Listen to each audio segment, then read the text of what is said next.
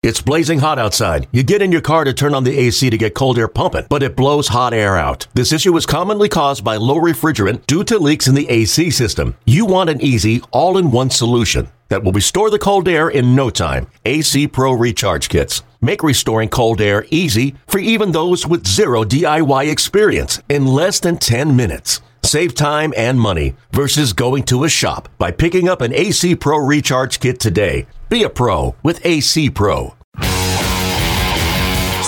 high fly ball, built to right center, and the Braves have won it! There's a new home run champion of all time, and it's Henry Aaron. A walk-off homer from Freeman, and the Braves win it! He is safe! Braves win! Braves win! Braves win! Fair ball, it's a walk-off. Acuna sends us home with a 5-4 victory.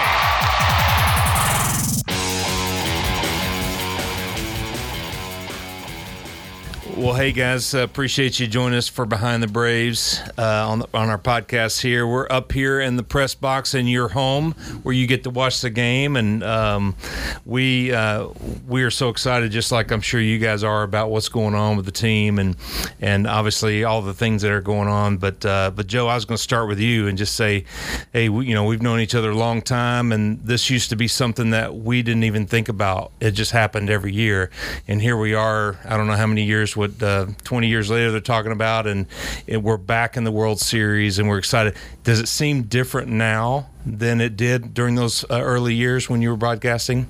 I'm sorry, your name again? George. Yeah. George McMichael.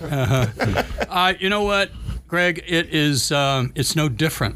I think this year I've been very jacked up about this because it's been a long time between drinks, as I keep saying. 20 plus years since the Braves have been in the World Series. That's hard to believe because of what you just said, being able to enjoy deep runs in the playoffs for so many years. So what the way it's affecting me is, I'm closer to the end than I am in the beginning, and I really want that ring. I hear you, and I've been talking to the alumni. You can imagine how many of these guys are excited. Greg Maddux is coming in for Sunday. Tim Hudson, David Justice will be here tonight. That's cool. Along with Chipper and Andrew, and so Ben, when I talk to those guys, they are super excited, and I can just hear it in their voices. When I said, hey, we'd love for you to come out to the series. And I think with me as well as these guys, it just takes us back to what we were feeling at the time. And so this is really the first time you're going through this. So I'm just curious, what are you feeling when you're calling games and you're doing this right now? How's it feeling for you? It's a thrill like none other, to be quite honest. I'd never even been to a World Series game prior to Game 1 of this series, and the World Series has always been a sacred thing for me. Even in years where we weren't in it, I try to have, you have Super Bowl parties. I've always hosted friends over for World Series parties. It's a big deal. I want to watch it. And when you think about the World Series, I think about historic moments in the history of the game. Bill Mazeroski and Joe Carter and Tom Glavine and Don Larson, and you could go on and on and on. To be a part of this from our end for what we do, you could work as hard as you possibly could. That doesn't guarantee that your team's going to be in the World Series. And when it came down to the final few weeks of the season, and you're watching the postseason races and seeing how this thing's going to shape up. I was watching a Mariners-Angels game 161, and the Mariners needed to win that night and the next day to force maybe a one-game playoff, hoping to get in as a wild card team. Didn't work out for them. They haven't been, their broadcasters haven't broadcasted a postseason game in 20 years. They never broadcasted a World Series. And I think about all the broadcasters doing what we do who never get to do this. And this is 4 straight years in the postseason for us. And now getting to this level, this is just, like I told these guys, I knew it'd be fun. I didn't know it'd be this fun. This is definitely a thrill. One thing, just to follow up on that I think has been real interesting with the front office, of course, the team was nice enough to invite all the front office to Houston. I know Ricky went, and they're flying on the plane. And then Thursday morning, I saw them all just dragging into work, and they're like, hey, welcome to the life of a ball player. Yeah, right. Yeah, exactly. And how did that feel? Hey, I saw a World Series win. I didn't need to sleep for days if that's what it took. One thing I wanted to ask you all, or both of you, about. So I'm working on the social media side of things. I get to see a lot of happy comments every day. I also get to see a lot of people complaining, and it's hard to ever find something that everybody pretty much universally agrees on that they're happy about. So we mounted a GoPro cam in here for the clinch of the pennant, and that video of you guys first calling the moment and then celebrating. I was actually just looking before we came over here. It has now been viewed over about, I think, just over 1.1 million times. Wow. Holy cow. And that's across all platforms. And the comments, and again, getting everybody on social media to agree on anything, it's virtually impossible. But I could not stop reading all of the comments because they were all people that were just happy, positive. There were multiple people saying, this is just making me tear up. I love this so much. So what was that moment like for you guys? And it's kind of along the lines of what Greg was asking. Joe, you've been doing this here in Atlanta for, 30 years? Ben, this is your first run like this. I mean, what was that moment like to celebrate that together? It was very surreal.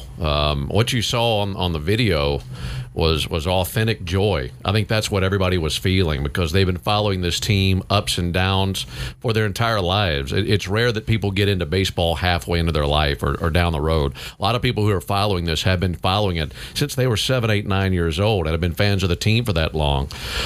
For us, just knowing what was to come, I mean, we make that call together, trying to do our best to narrate the moment, and knowing the thing that set in with me within the next 30 seconds after the final out was the next game we call will be a World Series game. The next game that's in this stadium will be a World Series game. And Joe, to me, it just felt like we're there. This is done. That's happening, and just the authentic joy that set in. I think a lot of people resonated with that. Well, I said this to you and Jonathan that I was pulling for you guys as much as anybody else because I wanted you to enjoy something you hadn't done before, and I'm going to call you rookies at this, even though you're not.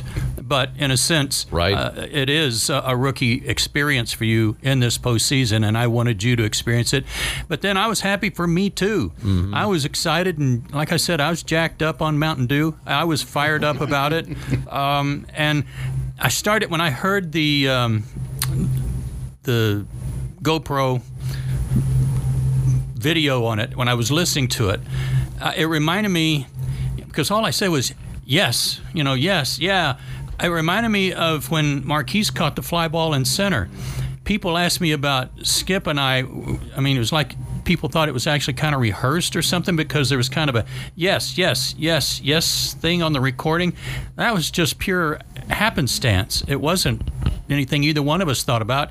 And then yet here it happens a week ago, and that's exactly the same thing I did then. So I don't know what the deal is and why it comes out that way, but it is just pure excitement. I had one more thing to it. It's there are very few times in one's life where you truly experience pure euphoria. That's what I felt like in those moments right after seeing that, because it just seems, especially where this team was 2.5 months ago, you never thought this was possible. That was actually what Jay, Chad, and I were talking about before all this. When we were talking about what we wanted to do with the GoPro, I told him, I said, as a Braves fan who was 12 years old and watched in 95 and have heard you and Skip make that call a million times and it never gets old, I told Jay Chad, I've always kind of wondered in my head, I wonder what it looked like in there. That's good. And to be able to bring a moment like that to the next generation of Braves fans is so great. I wish we'd have had a GoPro in the days when Sid slid, because I got to tell you, over at Atlanta Fulton County Stadium, we had some tiers in the booth. I mean TIER. There were different levels in the radio booth before you got down to the window. So Skip and I were on that call. Pete and Don had called the first half of the game, and they were standing up on the next tier up with their wives. Rick Shaw was right behind us, the radio engineer at the day, the Jonathan Chadwick of the time, and there were some other people up by the door. And I'm not kidding you, the stadium was rocking. Atlanta Fulton County Stadium was rocking, and the genuine excitement that night with all those people in that big booth we had was it was party time and fun. Yeah, it's amazing. And I go back to, of course, my job being with all the alumni. I get their feedback, and I get them calling in excited, coming to the games. And some of those guys were in a bunch of World Series and they have a bunch of playoff games, and they're just as excited as they were back then as a player. For me, being able to sit in the stands with my wife and watch it and be excited with all the employees is really a different feel for me. And I've been loving it. Of course, I know what it's like to be down there as a player, but I'm telling you what, for a fan, it is a different experience, and I'm glad I'm getting to experience that just from being able to work for the Braves. And of course, we're all vested in this team. Right, but Greg, don't you find that it's harder watching? I mean, when you're in the bullpen, you know you got some control over some of it. You sit in the stands, you got none. Yeah, exactly. It's like watching your kids, right, play ball. Yes, yes. Yeah, you're absolutely right. It is a little different. I find myself, when the team was on the road watching at home, it's a little bit more nerve-wracking because you want these guys to do so well. You're invested in them. You guys, and I think what's great about being able to do a podcast, and I know you guys are doing a great job with your podcast and being able to do some of these things like Ricky does behind the scenes, the fans get to see that we don't just work for the team, but we're invested. Because we put in our time and effort, and we want these young guys to do well. We want them to experience what we've been able to do throughout our careers, and it's been a lot of fun to see them overcome, right? And I think that's the big word for this year, is to see them overcome what they've done. And so I was curious about you guys. What have you seen? What would you think was the turning point? I know what I think it was, but what do you think was the turning point watching this team where they shifted from this 500 lackluster, struggling team to all of a sudden looking like they could go all the way? I think two things for me. Number one, the trade deadline. We were doing a podcast about 3 or 4 days prior to the trade deadline, and Joe and I both said, you probably need 4 deals. And number one, that's so hard to do at the deadline. You could throw lots of irons in the fire, but you're not guaranteeing yourself that 4 trades are going to work out. And then furthermore, if you can complete 4 trades, who's to say that all 4 of them even work, that all 4 guys contribute, all 4 trades hit? And that's what happened. And this team had lots of needs. What do you have to give up? Yeah, which wasn't much in this case, as it turned out. And when that took place, you're able to address the needs that you had. And then we went on a road trip. It was the second road trip that we had traveled on. We went to St. Louis, came back, swept that series in St. Louis. But the next road trip, they just blasted through everybody. I think won 9 in a row. We did. It was Washington, Miami, Baltimore. Radio was 12-0 at that point. 12-0 on the road. Yes. And we were ready to take all the credit for all the success. So that's what had changed. No, I'm kidding. But those 2 moments, it made me think, okay, well, they addressed their needs, and this is paying off, and they're playing good baseball. And when they came back from that road trip, I know they had a tough 2-game stretch with the Yankees. Then they had the Giants come in. But you're playing good teams that in the first 4 months of the season, you probably would not have competed all that well against. And now you're really competing well and winning some of these games. And to me, it just built from there. It got better. It just kind of snowballed from there. To by the time you get to the end of the season, they're playing their best baseball of the year, and they've ridden that crest right into the World Series. I think I agree with you, Ben. But think back to Greg, to that period you're talking about where they were just treading water, just kind of sitting in the middle of the pool, not going anywhere. With all due respect to everybody that was in the big leagues at the time for the Braves, I'm not going to diminish anybody's ability, because if you're in the big leagues, you got to be a good player. But when Dansby Swanson was hitting 5th in our lineup, and after Dansby did whatever he did going through the lineup, after that, boy, it was slim pickings for the next 4 batters before we got back to the top of the order, and whoever that was at the time, we had 5 guys. That's all we had. And whatever number of bats they got that night, we had to make hay when those guys were doing it. We talked at times, Ben, about Dansby shouldn't be hitting 5th. He ought to be hitting 7th at best, right? And maybe even 8th. And when those new guys came on board, that deepened our lineup immediately. We had when Alex went out and got Jock, first of all, we had a legitimate outfielder. Ronald's gone, not coming back. We had a legitimate major league outfielder who might take advantage of the porch out there at the Chop House, and we had a threat. Okay, that deepened our lineup by 1. Okay, so we were going somewhere. But when those other guys came along, and they weren't just anybody. Adam Duvall's leading the league in RBIs. Adam Duvall was terrific for us last year. We knew him. We knew what he was capable of. There's two. We didn't know what we were going to get with Jorge Soler. He was hitting 200 maybe for the Royals. He comes in here and goes gangbusters. I'm not even. I could go with Richard Rodriguez too and talk about him and what he added depth-wise to the bullpen, but I'm talking about the lineup primarily. So, long-winded story or answer to your question, Greg. When all of those guys started deepening our lineup, and then Ian Anderson came back from the IL, bang, that's when things started happening. So I have to tell you, and this is the truth, one of my favorite parts of my work week every week this season has become when I get the email from Jay Chad with the latest episode of From the Braves Booth. It's in my inbox because I'm glad about this. I get to be the first person to hear it because I listen to it, I write out the episode description, and then I send it off to New York so it can be published and distributed everywhere. And I'm glad you don't edit it. I don't. No, I never cut a thing. Never cut a thing. I just sit there and enjoy listening to it and write what happens.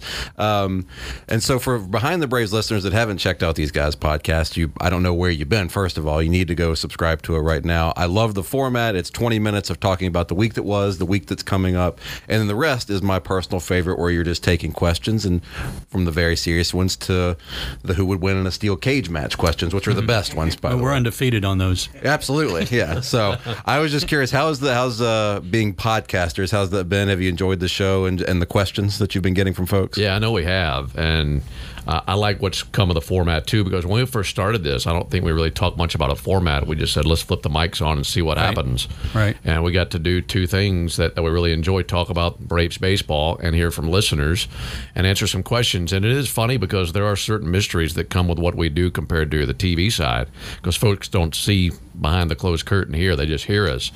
They know us. They know our names, but maybe they didn't know much more about anything than that other than what we do and such. So getting to connect with listeners, talk about things that we wouldn't normally talk about on the air, I think that's been a lot of fun. And I knew it'd be fun because what we do every night is a lot of fun, getting to work together. So getting to do that via another medium was, I knew it was going to be a lot of fun. And I'm glad that folks have really enjoyed it the way that they have. Yeah, frankly, I thought it was going to be a bit of a pain in the ass because we work every game and we talk 3 hours on a good night, 3 hours about baseball. That's pretty good. Yeah. So I wasn't quite sold on it at first, but I have really enjoyed it. And I think it does have a real strong value in terms of kind of recapping what's going on. And I like knowing what's on the minds of the fans with these questions. However frivolous they might be, I don't care. They know we like to have fun, and we'll have fun with the questions, but there's obviously a lot of serious ones too, that there might be something we didn't touch on or cover or talk about, and they want to know, and we're happy to answer, so I'm enjoying it. Well, I can't believe that Ricky and I have been doing this for 3 seasons now, and it's been a lot of fun. And I was like you, I wasn't sure what it was going to look like, feel like, but it's been a lot of fun. But we love you guys. I grew up on radio, and I think there's something magical about radio. I really appreciate what you guys do, and I know it's going to carry on into the podcast, and you'll continue to get a great following there. So keep it up. Thanks for joining us today on Behind the Braves. And we appreciate you guys, too. Yeah, you're doing good work.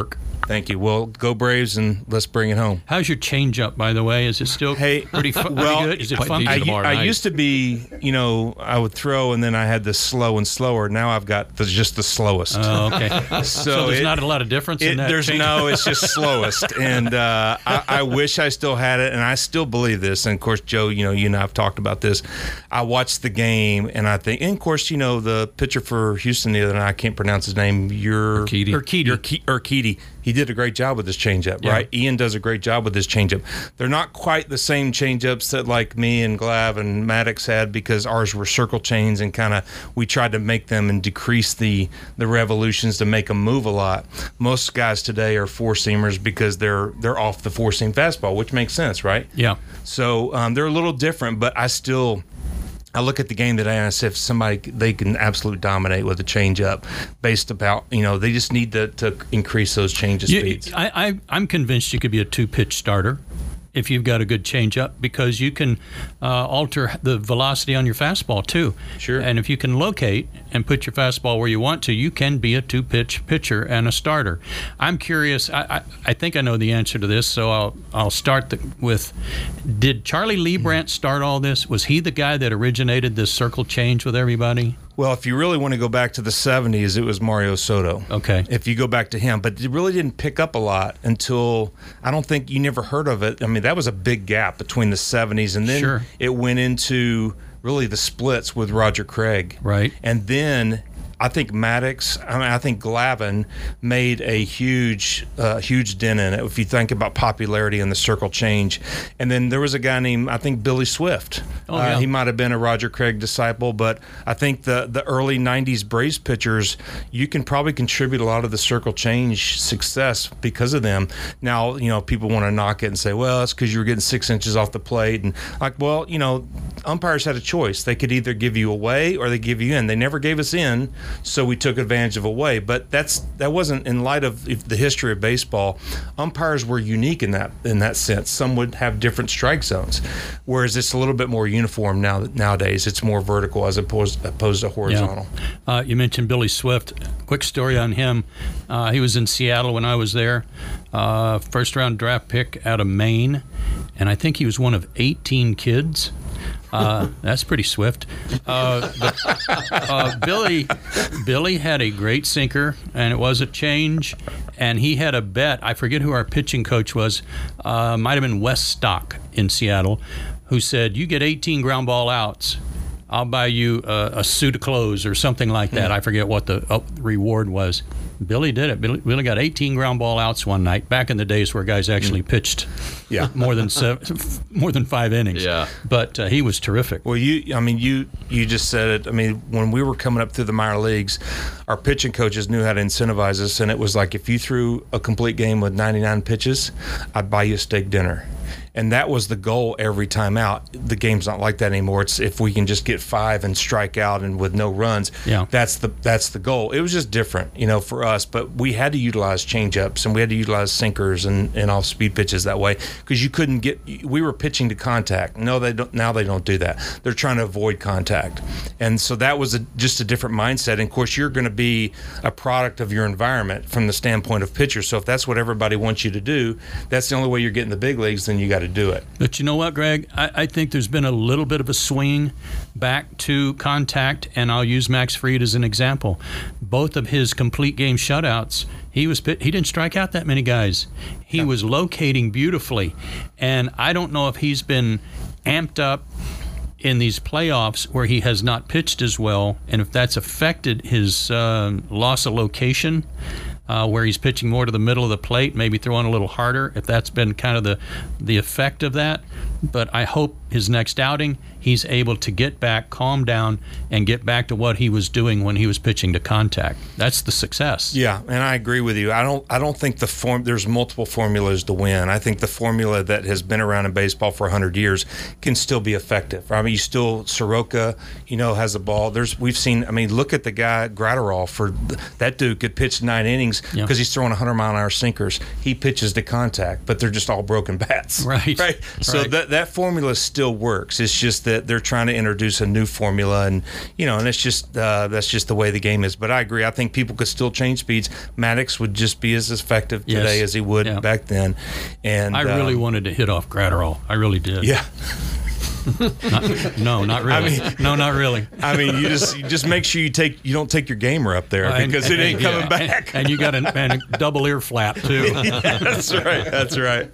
Well, we love you guys. We appreciate you spending some time with us. You Absolutely. bet. Our pleasure. Thanks, guys.